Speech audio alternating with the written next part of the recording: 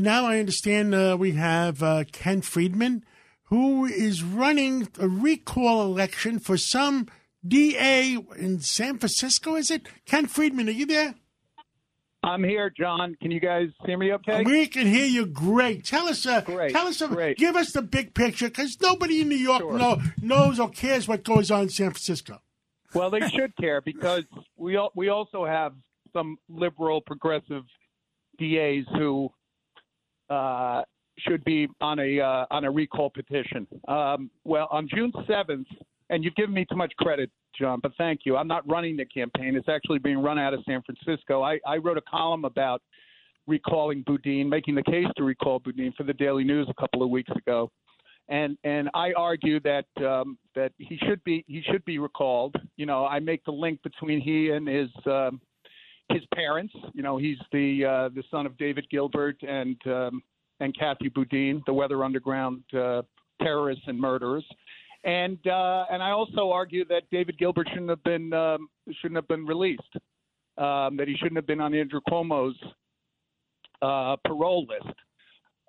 And the hope and expectation is that if this recall happens in San Francisco on June 7th, and right now the polls are running between 55% and 70% in favor of recalling Chesa Boudin. Is there anybody left in San Francisco to vote? I mean, my son went there for a few meetings, and he was shocked.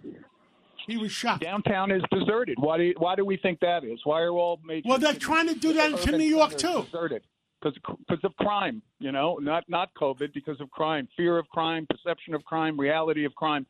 So, you know, there may well be a domino effect across the country. You know, George Gascon there's a recall petition circulating in Los Angeles. And it may work its way east to Chicago. Kim Fox, Larry Krasner, Philly, Alvin Bragg in Manhattan. Ken is Tony Carbonetti. How are you? There's no Tony. recall here.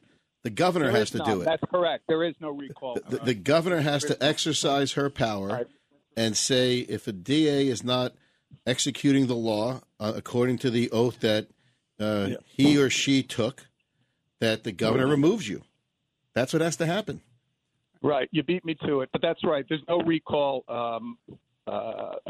lever in this city. Not for any elected and that office. power has only been exercised once by a governor, and that was Mario Cuomo years ago. And it was a corrupt DA. It was a straight corruption issue.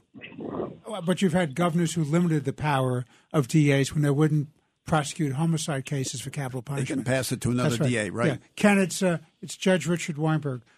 What you're seeing here, in my estimation, is not a coincidence. You have a national-wide campaign led by Soros and his allies in each of these municipalities to take over the chief prosecuting office, whether it's the county prosecutor or it's the DA. They've done it in city after city after city.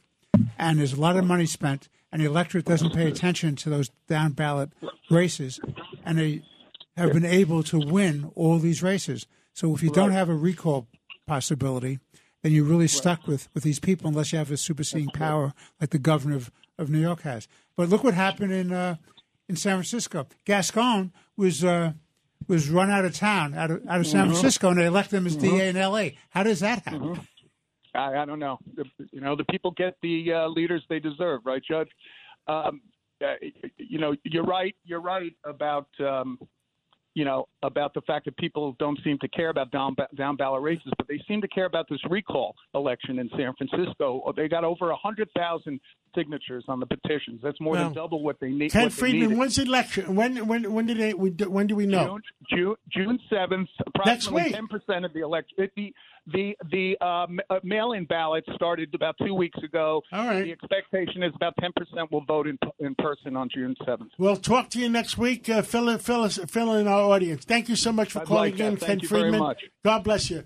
And I understand now we're going to take a break, or we're going to go to okay, let's take a break, and when we come back, we're going to come back with Governor Keene's son, Tom Keene. Let's take that break. Ohio, ready for some quick mental health facts? Let's go.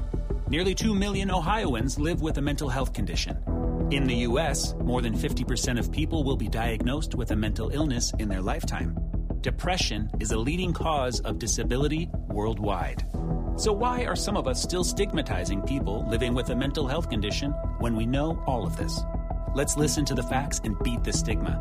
Ohio, challenge what you know about mental health at beatthestigma.org.